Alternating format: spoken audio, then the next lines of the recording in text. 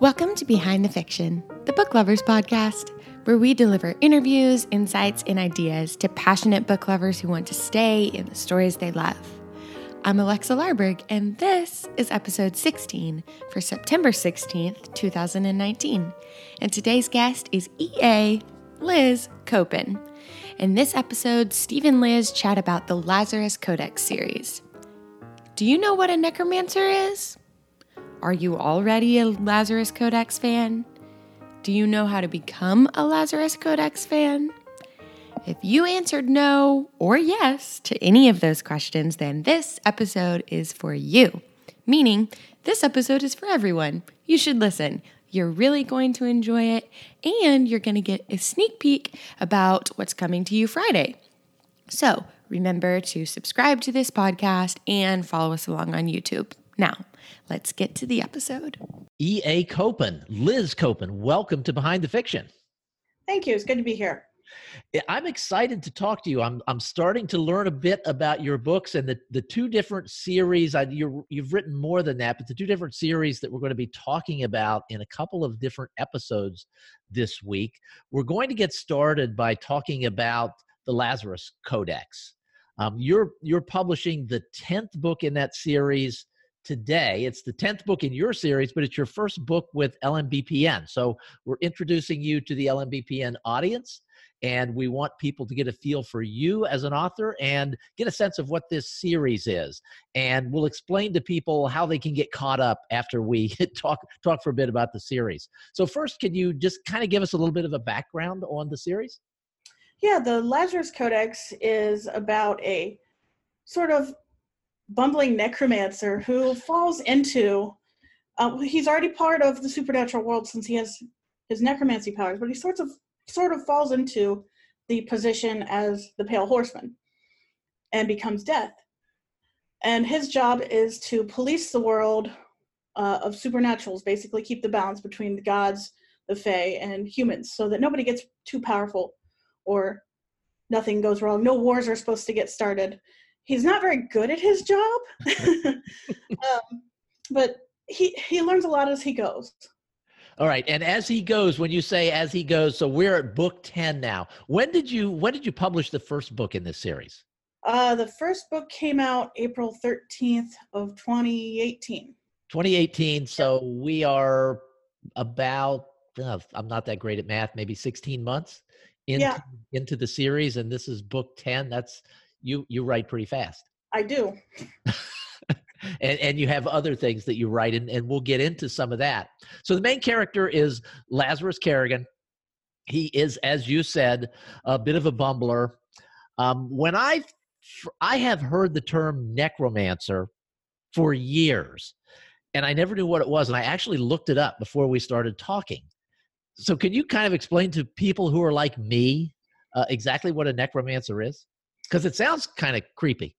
It sounds like somebody who just kind of like plays with dead things. And yeah. Dead things actually creep Lazarus out really bad. Like, he hates to be in a room with dead bodies or roadkill or anything like that. But he draws his power from death and anything that's like the opposite of life. So he can talk to ghosts. He can see spirits. Later on, he sort of gains the ability to go between the world of the living and the world of the dead. Mm-hmm. There are times where he'll go back and forth between like earth and hell as he gains more power. But his necromancy is just basically being able to see and interact with ghosts and use them for power. So is this the type of thing that you grew up reading, this type of like urban fantasy type thing, or is this something new to you? Oh, no, not at all. I grew up reading like Lord of the Rings, the big fat fantasy books. Okay, all right. If there was ever a necromancer in it, he was always the bad guy. And this kind of came from my frustration with that. It's like, why are they always the bad guy? They could actually do some good. And when the series starts out, he is basically running like a curio shop. He does tarot readings and seances. And some of it's kind of scammy. He's kind of a shady dude. But he still thinks he's providing a valuable service to people who are grieving and want some sort of closure that they wouldn't get any other way. And is the setting for the entire series New Orleans? Yes, with some very slight exceptions. There's one book that is only sort of set in New Orleans. It's more like the underworld of New Orleans. Like I said, he goes back and forth at one point between Earth and Hell, and about half of the book, maybe a little more, is actually set in the different underworlds that he visits. Okay. Now, I did a little bit of research on you, and you and I have chatted before, but I never asked you where you were from. I am from Ohio, and Ohio is as far from New Orleans as you can possibly get. And I know that you've spent some time in Ohio. Yeah, I lived all my life in Ohio until last year. Okay. And for most of my life, I had never actually left Ohio until about 2 years ago.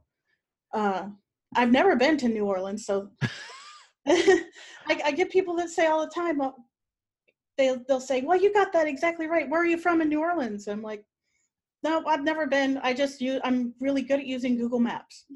Okay, so that's the secret. That is. And so are you doing like the street view and you're getting like a real sense of the area that you're able to describe in the books? I do that, and then I listen to a lot of travel guides for the area. About 4 books in, I joined a Facebook group that was for locals and explained why I was there, and a couple of them have helped me out with some places where I got stuck or needed some local lore or something like that. So, yeah. And you have still not been to New Orleans? I still have not been, and by the time this series is done, I won't have had a chance to visit until after. So this is book 10. I know that you're working on 11 now. Is that right? Yep, I'm about 15,000 words into it. Okay, so for existing fans of yours who are listening to this and who are they can't wait to get their hands on Casting Shadows, just give a little bit of a preview of the storyline for this one, if you would. Casting Shadows kind of comes after a little standalone novel that I released a little while ago called Master of Shadows. Now, that novel doesn't feature Lazarus, but it kind of tells a side story of Lazarus's daughter and what happened with the Shadow Fae. It picks up a story that's been kind of brewing in the background since the second book of the series. I've touched on it a little bit in book 6 and then a little bit in the last book. But it's kind of one of those where he's tying up some loose ends that he caused, but everything's kind of coming back to bite him in the ass right at once. So how do you keep track of, for a long series, how do you keep track of the various open threads? I've had really good editors. they catch it when I mess up. My husband keeps track of a lot of it for me because I can't keep it straight. And for whatever reason, he reads my unedited stuff and he'll tell me if, no, that's not right. You said in this chapter that this is how that worked. And then I have, beta readers and things like that. I've tried keeping track of it in like a Serious Bible or whatever, but I write so fast that I get ahead of myself and I'll be like, I'll go back in and fill it in later. And then I never do. So one of the things that has amazed me with the work that I do at LMBPN is the way the fans of a series will remember the details much more so than the author. Oh, absolutely. I love it when they come up to me and they're like, oh, well, I love how you did this thing and this detail. And I'm like, what book are you talking about again? I mean, for me, I'm working on the 11th book, so that's where my head is. Right. And I mean, I'll occasionally go back and I'll look at book 10 or book 6 or 2 or whatever I'm referencing. But like, one of the editors came to me the other day and asked me something about a crocodile or an alligator. And I'm like, I don't know which one it's supposed to be. Gosh, I wrote that like a year and a half ago. That was so 18 months ago. Exactly. All right. So I mentioned earlier that we're going to have you back on at the end of the week for another episode of Behind the Fiction.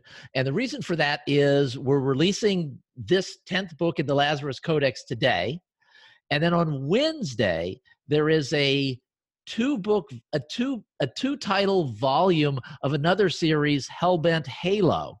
that's being released. And then you're releasing the third book on Friday. So for our typical readers, buying two books on Wednesday and the third book on Friday leaves them actually extra time for reading on Thursday.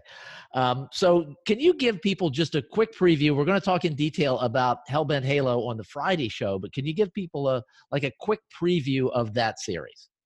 Yeah, Hellbent Halo actually got its start inside the Lazarus Codex. I needed an exorcist for a book, and this character just bullied his way really into existence.